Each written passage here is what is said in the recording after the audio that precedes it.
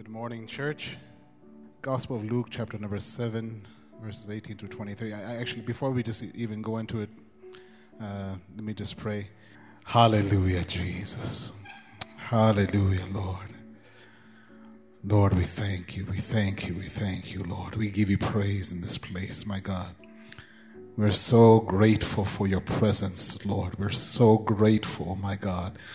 We don't tire of that precious commodity of your presence, oh God. For we know just to get access to it required the cross. That was the cost of access, my God. Therefore, my God, we don't undervalue this moment, my God. We just thank you, my God, so much for your presence that's abiding in this place, Lord. I pray that right now, Lord God, that you would just even manifest your presence, my God. Make your presence known, my God. Make your presence felt right now, my God. As we sit here today, my God, I pray that you begin just to impress your presence upon the hearts and the souls of your people, my God, Lord. We give you praise now, Jesus. We give you praise. Now go on, just begin to worship him and thank him for his presence. With your own words, just say thank you for your presence, Jesus. Thank you for your presence, Lord. We thank you. We acknowledge your presence that's in this place, God. My God, we thank you. We thank you. We thank you so much, my God, for the abiding and living presence of Jesus that's in this place right now, my God. And my God, we honor this moment, my God, of your presence. We honor this moment by not just bringing our bodies, my God, but my God, we also offer up our attention. We also offer up, my God, our faith in our hearts, my God, for your word declares that you will seek me and you will find me when you seek me with all of your heart. And therefore, my God, we don't just bring you our bodies, my God. We bring you our hearts. We bring you our minds. We bring you our thoughts and offer it up to this moment, my God. And we pray, my God, as we do, that you would take it and fill it, my God, with your word and your purpose and your presence, my God. We just thank you now, Jesus. We thank you, my God, that though the grass may wither and the flower fade, your word stands forever, my God. We thank you, my God, that when everything else fades and when everything else buckles, when everything else shakes, your word is a firm foundation, my God. Your word, my God, your word is secure. Your word, my God, is strength. Your word is hope. Your word is joy. We thank you now, Father God, for your word. Speaking to this place now, we pray. In Jesus' name, amen, amen. The Gospel of Luke, chapter 7, verses 18 through 23. John's disciples told him about all these things. Calling two of them, he sent them to the Lord to ask, "Are you the one who was to come, or should we expect someone else?" When the men came to Jesus, they said, "John the Baptist sent us to ask, are you the one who was to come, or should we expect someone else?" At that very time, Jesus cured many who had diseases, sicknesses, and evil spirits, and gave sight to many who were blind. So he replied to the messengers, "Go back and report to John what you have seen and heard. The blind receive sight, the lame walk, and those who have leprosy are cured. The deaf hear, the dead are raised, and the good news is preached to the poor. Blessed is the man who does not fall away on the account of me." And everybody said, wow, though, right? Because, I mean, what a dramatic shift in the testimony of John. That John, the one whom at the river Jordan pointed to Jesus and declared before all the people, "This is the one." And he is now asking that same Jesus, "Are you the one?" Have you ever gone through something that made you question everything everything you thought you were sure of at one point of life,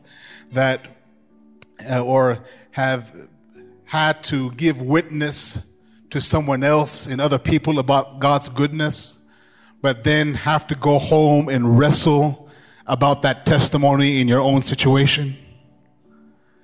You're in good company, because this is where the prophet of John was, because he is a prophet. That is what Jesus said he was. This is where the prophet was going through right now. And I love that Jesus was not afraid to engage the question. See, sometimes, especially when you deal with God, the key that unlocks the greatest revelations is not so much the powerful answers, but powerful questions. And this is a powerful question. It is a question that has a lot of layers to it, and just on its surface is probably the question of all questions: are you the one? That's what the world is asking, right? Are you the one? And in fact, before you even get too critical about John's question here, you have to understand that by the time that Jesus arose and revealed himself, there were many who had already come and gone and proclaimed and claimed that they were the one. Because by that time, there was sort of a witness within the people's hearts that the moment of Messiah had come. That there was this hunger and thirst that compelled them to search for something they could not describe, but they knew they needed. There was already this witness, this sensing, this thirst that was already created, an anticipation about what God was going to do. And I feel it sort of describes maybe the tone of the generation that we live in right now.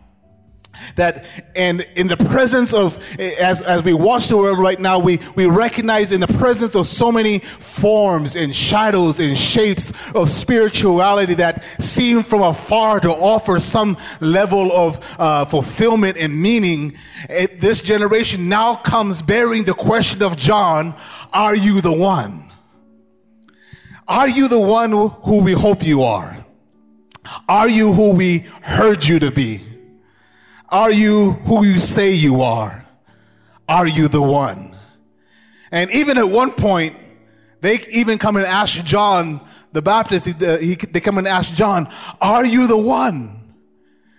And John says to them, and I love his answer, he says, I am not the one, but there comes one after me, whose sandals are not worthy to untie. I baptize you with water, but he who is to come shall baptize you with the Holy Spirit and with fire. And I feel that's our testimony a little bit to this generation, that we are not the one, but there is one who has come and is coming. He is the living well.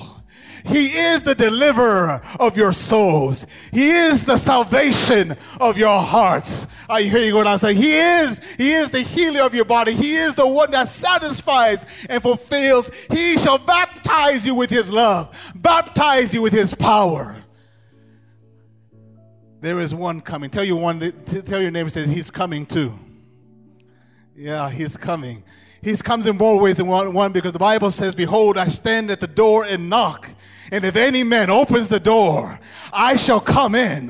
And if I shall come in, I won't only deliver you from your sins. I won't only deliver you from your fear, but I'll satisfy your thirst. I'll satisfy your hunger. I'll give you what your heart has been longing for. I'll give you what your soul needs. I'll give you the thing that you've been looking for and you couldn't even describe to anyone else. Are you hearing what I'm saying to you? And so on the surface, that would be the question until you consider who is asking the question.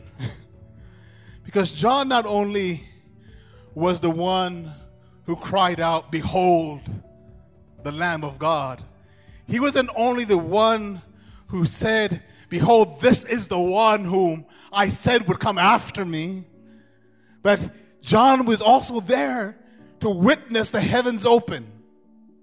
He saw the Holy Spirit descend upon him and rest upon him. John himself heard the voice that came from heaven and said, confirmed, this is my son, who I am well pleased. But But the general expectation of the Jews at the time was that the Messiah would deliver the people from Roman occupation and restore the kingdom of Israel. And this is sort of really, that's what was at the center of John's popularity amongst the people, because John was the one who declared, he had one message. He said, he is coming. He's coming after me. And so everyone began going out to John, waiting on the Messiah, waiting on this Moses type of deliverer that would deliver them from Rome, just as Moses delivered them from the Egyptians. And while it's true that Jesus would come to deliver them from another type of Pharaoh, but this Pharaoh was not Caesar, but Satan himself. And the chains that Jesus came to break were not made of iron, but they were made of our sins and guilt and fear and our shame. It was made of actually stronger stuff than the iron. Are you hearing what I'm saying to you? Because that's where the real bondages are. Those are the bondages most difficult to break. Not the outside chains, but the inside chains. Are you hearing what I'm saying to you? Some of the things that you think are binding you and holding you back are really not the things that is binding you and holding you back. Hallelujah. Are you understanding what I'm saying? That's why, remember we talked a couple of weeks ago that how Jesus, when the crippled man was lowered in front of Jesus through the roof, their friends lowered him in the presence of Jesus. And the Bible says that he saw their faith and he looked at the man and said, man, your sins are forgiven. And it is like, and we were talking about how it's so anticlimactic because what do you mean by sins? That's not what we came here for. We came here to heal the legs. But Jesus understood what was crippling the man was really not on the outside, but was on the inside. And see, sometimes God really knows where we need deliverance. And so sometimes God loves you enough to not necessarily always do what you want, but do what you need. Are you hearing what I'm saying to you? So, but this was not the type of freedom that people expected. They expected Christ to deliver them from Rome. And this expectation over time also fed into John's own ministry and his own interpretation of what Christ would come to do. And so as Jesus revealed, I think John sort of notices that somehow Jesus is a bit slow in getting this thing going. So he decides that Jesus needs help in getting the revolution started. So the Bible says that John decided to up the ante and he challenged Herod himself. And by default challenged Rome. And in no short order, as he keeps talking, he gets sort of he gets the attention that maybe he wanted, and he gets put into prison. But in John's mind, it doesn't even matter because the Messiah has come. And Exodus part 2 is about to begin. But you know what? You know what happens? Days turn to weeks. Weeks turn to months. And Exodus part 2 is delayed. And it's not coming out. And I mean, it's happening, but just not in the way that John thought it was going to happen. Because otherwise it was a very odd moment for John to ask Jesus the question he was asking. Because Jesus had just raised a man back to life while they were on their way to bury him. And somehow it always describes how Jesus moved. He always, don't ask me why, he likes coming at that last moment.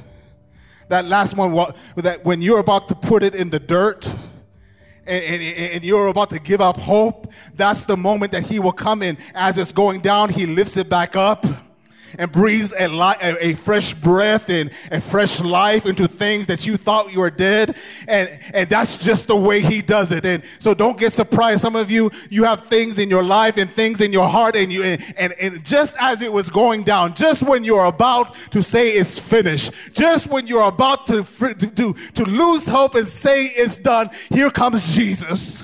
While it's going in the ground, say, wait, I'm not done with it yet. It's not done yet. He all of a sudden he taps it and says, time to wake up, and he lifts it up out of the coffin that you try to put it in. Oh God, are you hearing what I'm saying to you? But so Jesus does this, and news has spread. This is dramatic. Stops the funeral procession, holds the traffic up, and lifts them in. So news has spread, and John's disciples decide that John needs to hear this, and so they go to him and they tell John, "You never believe what happened. It's crazy out there. Jesus has lifted a man from the dead," and they give him the report. And so John tells his disciples, he said, "Now go to Jesus and ask him, are you the one, or should we look for someone else?" Now, I'm sure John's disciples, I'm wondering what's going through their head right now. I think they're looking at John like, you want us right now to go to Jesus. He just raised someone from the dead. And you want us to ask him now, are you the one?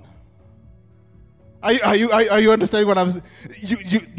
You want us to ask him? When everybody's talking? But you see, there was a question in John's question that his disciples didn't hear. But I think Jesus understood. Aren't you glad that sometimes Jesus understands you, even when you don't understand yourself? The Bible says he knows the thought that you are thinking. Even before you thought the thought, while you were getting the thought together, he knows the thought completely. So sometimes God can hear, because sometimes you don't even know what to pray or what you're saying, but God can even filter through all that when you don't even know what the right words to say and understand what you're saying. So Jesus understands, I think, what John is asking him. But see, because what John was really asking is, why aren't you performing to my expectations? Why aren't you doing what I thought you were going to do the way I thought you were going to do it? You know how we are, because God, it's funny how God can be doing a lot in our lives. He can be showing up in so many different ways.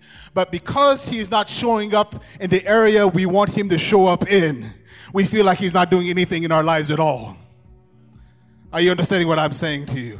You fail to recognize God's goodness in your life just because he's not performing in that space or performing in that thing you want him to move in. While in actuality, he is doing a lot. He is moving in your life. He gave you health. He gave you breath. Are you understand what I'm saying? That you have a lot to praise God for, but somehow you miss all of that because he's not performing in that thing that you want him to perform at. And so John, this is where John was, and he's asking, are you the one? And why? And more importantly, in all of this, John is asking, why have you done something to free me from my situation? Why have you done something about these chains? Are you the one? Or do I have to look for another to free me from this thing? Do I have to rely upon my own strength and my own thoughts and my own ways and my own plans? Do I have to develop my own scheme to get me out of this? Are you the one? Or do I have to look for someone or something else? Or even worse, do I have to look to myself? Are you the one? I mean, part of me knows you are the Son of God. It knows that you are the Christ. It knows that you are Messiah. It's just that, are you going to be Messiah in this thing right here? Are you going to be Messiah in my chains, the chains I'm in right now? Or should I look for another? And we all deal and confront this question in different dimensions and in different areas of our life. That this question comes to test us in different areas of our life, and like John, we know who he is. We know who he is, right? We know we've all had some level of revelation or an encounter with who he is. We know he is provider. We know that he is the deliverer. We know that he is the healer. We know he is the Christ. We know he is Savior. We know he is Messiah. But the question is, will he be provider in the need that I'm facing right now? Will he be the healer in the circumstance that I'm going through right now? And this is the real struggle of faith. This is where it is. It's not in necessarily what we know in the broad context. It's what we believe about the situation that we're in right now. It's bringing that knowledge home to what we're going through. And this is the real struggle of faith that we really go through, and it's how to bring that knowledge home. And this is why Hebrews 11 says that he who comes to God must first believe that he is, and that he is a rewarder of them who diligently seek him. Think about that. He says, I don't want you just to believe that I am. I want you to believe that I'm a rewarder. Are you understanding what I'm saying to you? I'm a rewarder. And sometimes we have this thing, all I want is Jesus. I understand sometimes what we're saying. We're saying we're trying to focus upon him despite our issue. And that's good. But you have to know that God's expectation, the thing that pleases him, it's not that you just worship him for who he is, which is good. He says, I want you to come to me, believe that I am. That's the first. And that I'm a rewarder of them who didn't. Sometimes I think that we want to let God off the hook about the other thing. Like, God's okay if you don't do that. We feel like we just want to let him off the hook a bit. But God doesn't want to off the hook. He wants you to trust him. He wants you to expect him and believe that he is a rewarder. God says, I'm not a man. I don't need to be let off the hook. Are you hearing what I'm saying to you? He's a rewarder. In other words, God says it's not enough for you to believe that I am. You need to believe that you will see the reward of who I am in your life. Is that good? Hallelujah. I want you to know and believe that you will experience the reward and benefit of who I am in your own issue. And that's why in Psalms 91, verse 9, David says something. He says, if you make the Most High your dwelling, even the Lord who is my refuge, then no harm will befall you, no disaster will come near your tent. He said, if you make the Lord your refuge. In other words, he's saying it's one thing to know that he is a refuge. It's another thing to make him your refuge. That he says you need to take the next step. You know that he is, but now you have to make him your refuge. It's one thing to know that he is a provider. It's another thing to make him your provider. Are you understanding what I'm saying to you? That's why David said, he said, he is my dwelling, but if you make him your refuge, he's my refuge, but my challenge to you is to make him your refuge.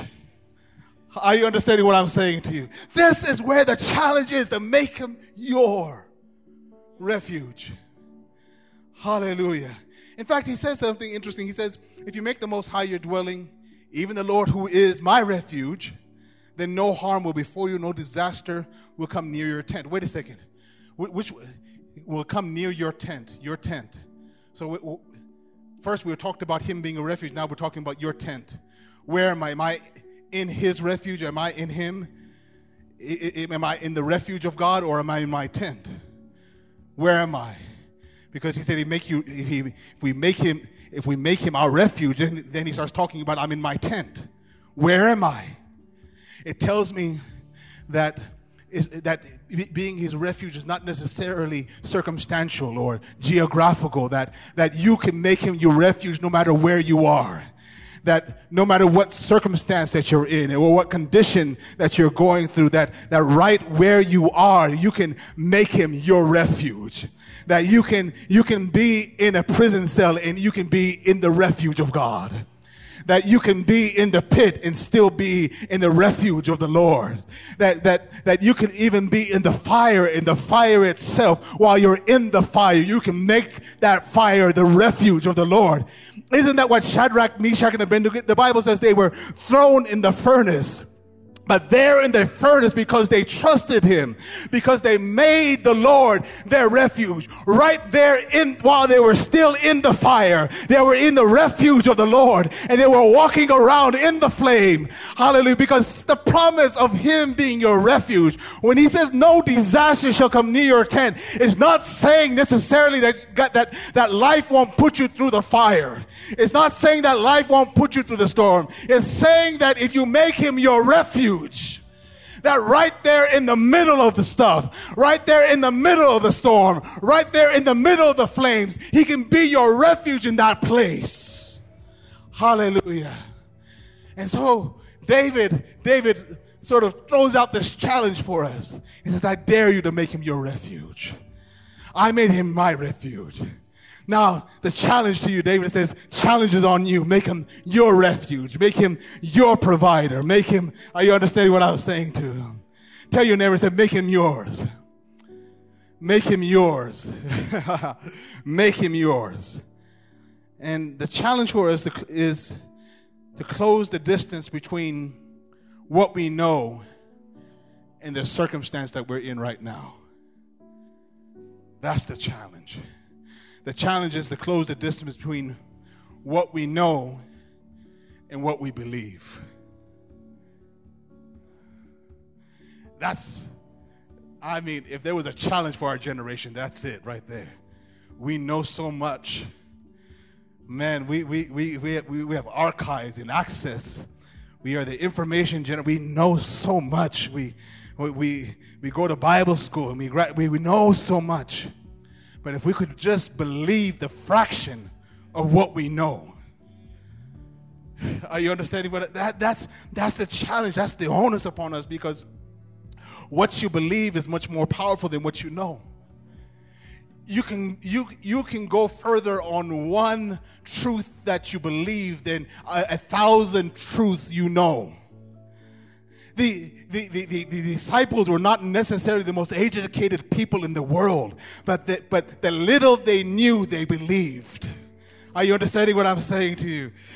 With the little they didn't graduate Bible college. They didn't have all the doctrines down. And we make doctrines over what they did, but they didn't know. They didn't have the degree. They didn't pass through the school. With the little they knew, they turned the world upside down. I'm telling you, Church of God, if we could just live out and believe the fraction of what we know, we would turn this world, you would turn the devil's kingdom upside down. We have to close the distance. It's not enough just to know that he is, but you have to choose and trust who he is in your own life and circumstance. And so John asks, are you the one? And in typical Jesus fashion, Jesus does not clearly, or at least directly, answer John's question. In fact, the scripture tells us that when the messengers came to Jesus and they asked him the question, he didn't give any reply. The Bible says that he went. Read the text. He went at that moment, and right there he began to heal people, began to cast out demons, began to heal the sick, began to lift up the lame. He began to open up deaf ears, and it's almost like he forgot or ignored the messengers that came. And so they're sitting there, they're waiting, and said, well, maybe he's busy, and they're waiting for an answer. And Jesus comes back and tells them, go back and tell John everything you saw and heard. But wait, Jesus, what about the question? we were sent to get an answer to the question. And Jesus is like, yeah, this is my answer. This is my answer. Everything you just saw me to do is the answer to the question of who I am. It's just you aren't listening, but I've been answering the question the whole time. I've been giving you the answer. For all what you saw and heard is my answer. Go back, tell John everything you saw and heard.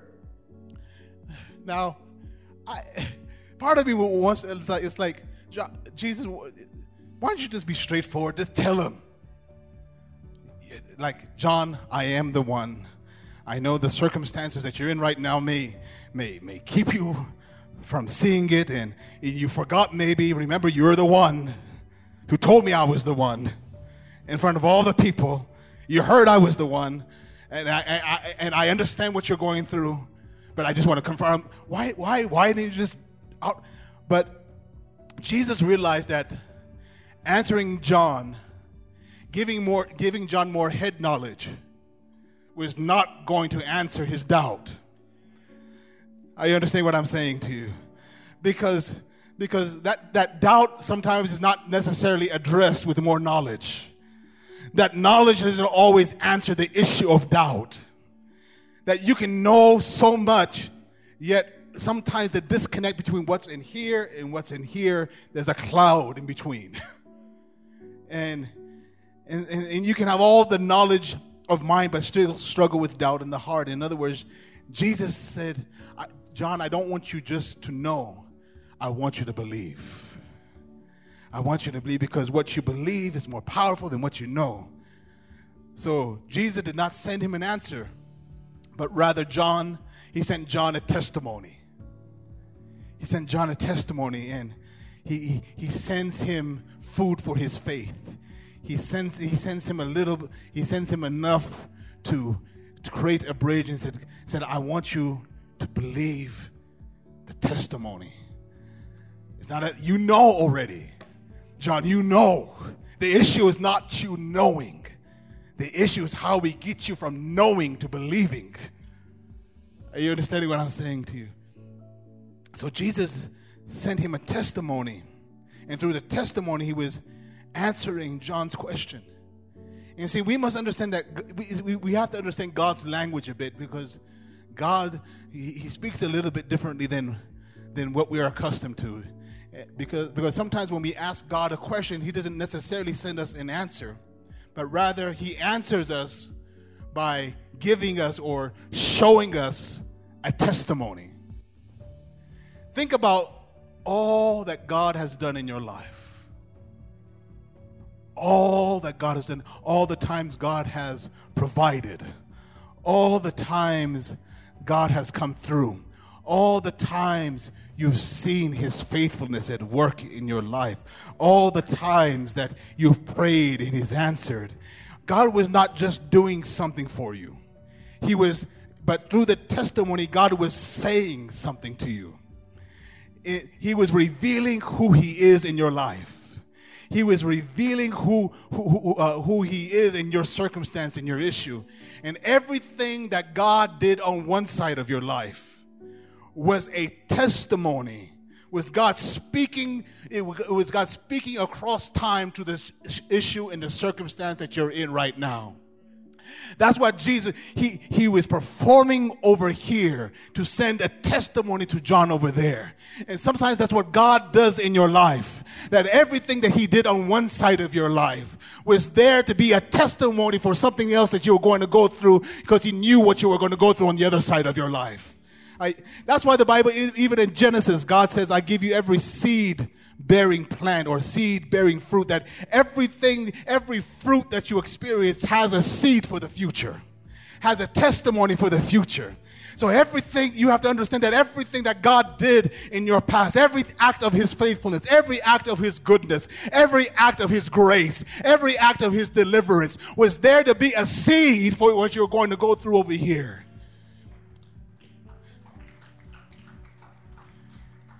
He's speaking. He wasn't just doing, he was speaking. You have to understand it. You have to understand his language. He was speaking, giving you a testimony.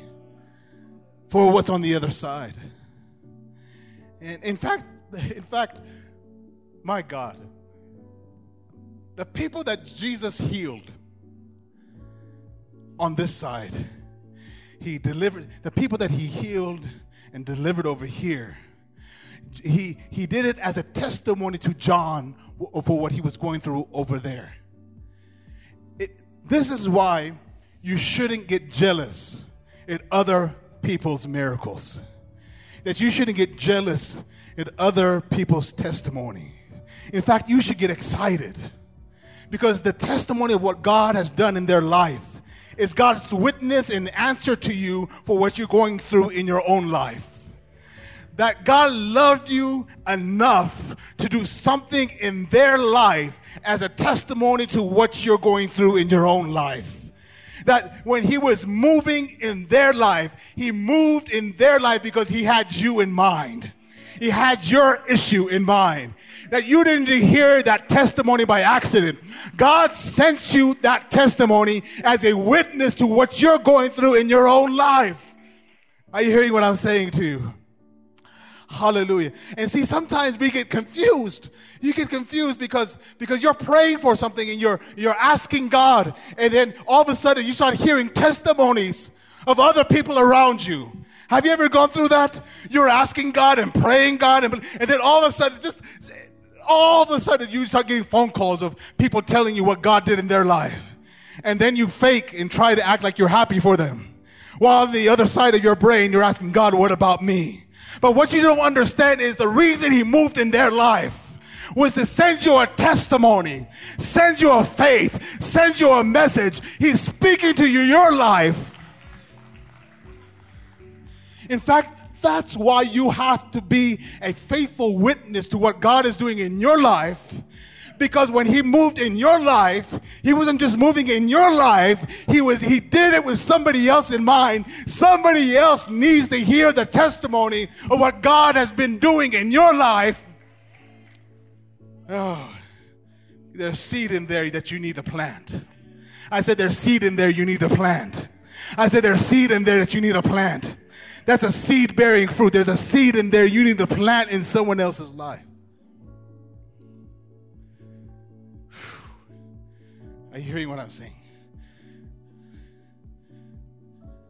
Enough with this Christianity. It's all about me. Lord, bless me. Do something in my life. You need to start sowing all of those seeds of what God has done in your life. Are you understanding? Stop just waiting on the next miracle to drop. Start using the miracles that God has already done in your life to start planting it in the hearts and souls of other people. Are you hearing me? That seed is a light in someone else's darkness. They need to hear it. Tell your neighbor and help him tell them they need to hear it. They need to hear it. Tell your neighbor, tell them you need to hear it. They need to hear it. They're waiting on that testimony. They need to hear it. They're waiting on an answer. They need to hear it. You don't know the darkness they're sitting in. They need to hear it. Can I go deeper? John was in prison. He was not able to see, he was not able to see Jesus or see what Jesus was doing. But through his servants, through John's servants, Jesus sent a testimony about himself to John's prison cell. Because John could not be where Jesus was. John was not able to see all that he was doing in other people's life. He was not able to hear the testimony or see the testimony firsthand. And see, that's what the Gospels are. It is that even though we were not there to see it, even though God has sent a witness, God has sent their testimony through the gospel as a witness and testimony to her own situation. It is not a story of what God has done in other people's lives, but what God did in their life. All this book is there to tell you who God is in your life, and your situation, in your prison, in your fire, in your flood, in your storm, in your issue of blood. Are you hearing what I'm saying to you? All this book God said, let me send you a testimony. I know you can't see it, but let me send you a testimony. I know you are not there to witness it, but let me send a testimony for your faith to explain to you who I am in your life, who I am in your situation, who I am in your circumstance. I don't know what area of life the devil has locked up or what he has locked up, but I've come with a testimony that Jesus is the one. He is the one. He is Christ. He is Savior. He is Messiah. He is the light in the darkness. He is provider. He is your healer. He is the peace that surpasses all understanding. He is your miracle worker. He is your way where there is no way. He is your light in darkness. Are you hearing what I'm saying to you? He is the one who was and is to come. He is your Savior. He is your deliverer. He is your way maker. Are you hearing what I'm saying to you? He is everything that you need and even more. He is more than enough. He is your joy. He is your grace. He is the all-sufficient one. He is the key that will unlock you from your prison. He is the yoke breaker and the chain breaker. He is the one. I dare you to stand up and begin to tell God, yes, Lord, you are the one. I dare you to tell the devil and let him know, yes, he is. He is the one. He is my healer. Yes, he is. Yes, he is. Yes, he is. Yes, he is. Yes, he is. I've come with a testimony to somebody's prison this morning to tell you, yes, he is. I've come to ask my God, I've come with a testimony for your soul. I've come with a testimony for your home. I've come with a testimony for your marriage. I've come with a testimony for your issue to let you know, my God, that he is the one. He is the one. He is the one. He is the one. He's the light in that darkness. He's the peace in the storm. Yes, yes, yes, yes, yes, yes, he is. Yes, he is. Yes, he is. Yes, he is. My God, my God, my God. Oh, yes. I dare you to stand in your issue. Stand in that need and tell the need, yes, he is. Tell your body, yes, he is. Tell the storm, yes, he is. Tell the flame, yes, he is. He is. He is. And he is a rewarder. And he is a rewarder. He is the rewarder. Yes, he is. Yes. Yes. Yes. My God. Yes, Jesus. Yes, Jesus.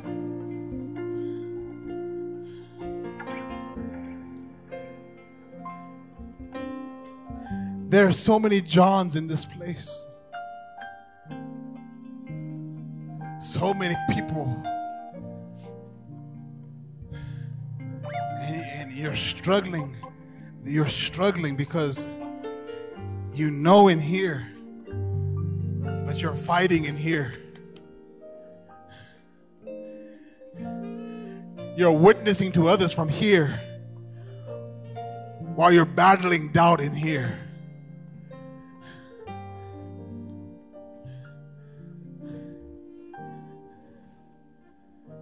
And on the outside, you're trying to show strength. But in here, the questions are raging. And I do not presume myself anything else but those servants that Jesus sent to John to say to you, yes, he is. Yes, he is. Yes, he is. Oh, he is. He is. He is. He is. I got a testimony for every lie that the enemy has been speaking to you in that darkness, that has been speaking to you in that prison, that has been speaking to you in that pit. And I want to declare to it, yes, he is. Yes, he is. Oh, Jesus, right now. Right now, Lord, show who you are. I thank you, my God, that you are not a man that you should lie, nor the son of man that you should change your mind. Father God, I thank you right now. Manifest yourself. Show yourself. Reveal yourself right where they are, right in that prison, right in those questions, right in those doubts, right in that storm, my God.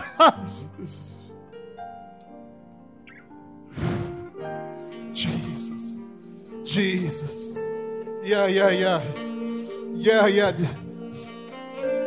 The Bible says that the disciples were in the middle of a storm. And the disciples saw something coming at a distance. And they cried out in fear. But Jesus cried out, "It is I! It is I! Do not be afraid." The storm didn't stop.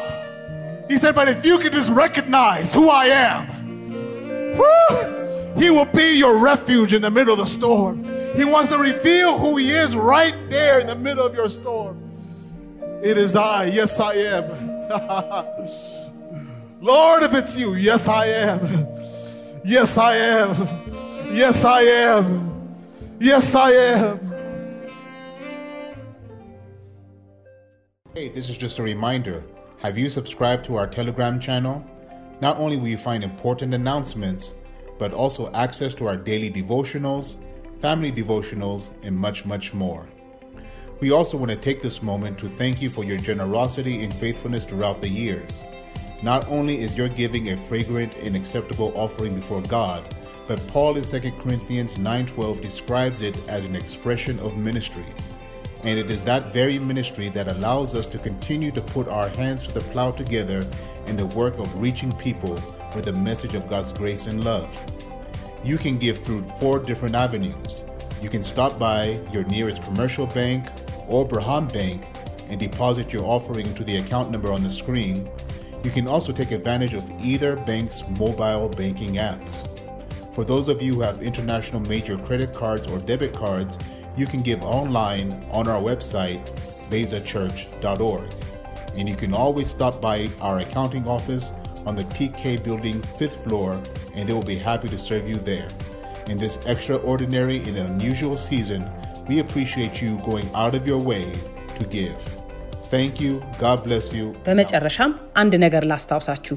የቤዛ ቴሌግራም ቻናልን ጆይን ያድርጉ። በቴሌግራም የቤተ ክርስቲያን ማስታወቂያ ብቻ ሳይሆን የዕለታዊ የእግዚአብሔር ቃል ጥናት፣ የቤተሰብ ጥናት እና ሌሎች አጫጭር ነገሮችን ያገኛሉ። በዚህ መንፈሳዊ ሕይወቱን በመመገብ ይትጉ። በመጨረሻ ለእግዚአብሔር በታማኝነት እንደ ቃሉ አስራትና መባችሁን የፍቅር ስጦታችሁን ስለምትሰጡ እግዚአብሔር ይባርካችሁ። ለእግዚአብሔር የምትሰጡት ስጦታችሁ በእግዚአብሔር ዘንድ እንደ መልካም መዓዛ እንደሆነ ቃሉ ያስተምረናል። ይህ ብቻ ሳይሆን ሁለተኛ ቆሮንቶስ ምዕራፍ 9 ቁጥር 12 ላይ እንደሚያስተምረን ለእግዚአብሔር የምናቀርበው አገልግሎታችንም ጭምር ነው። ይህው አገልግሎታችሁ በእግዚአብሔር የአገልግሎት እርሻ ላይ አብልጠን እንድንዘረጋ ሰዎችንም በእግዚአብሔር የጸጋ ቃል እንድንደርስ የሚያደርገን አብረን የምንጠመድበት የአገልግሎት እድል ነው። ስትሰጡ በአራት መንገድ መስጠት ትችላላችሁ።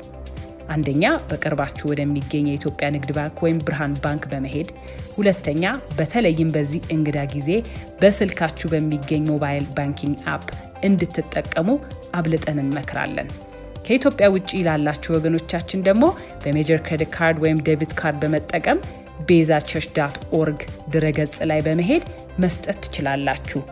በመጨረሻም በቲኬ ኢንተርናሽናል ህንጻ 5ኛ ፎቅ ላይ በሚገኘው የቤዛ ሂሳብ ክፍል በመሄድ ልትሰጡ ትችላላችሁ።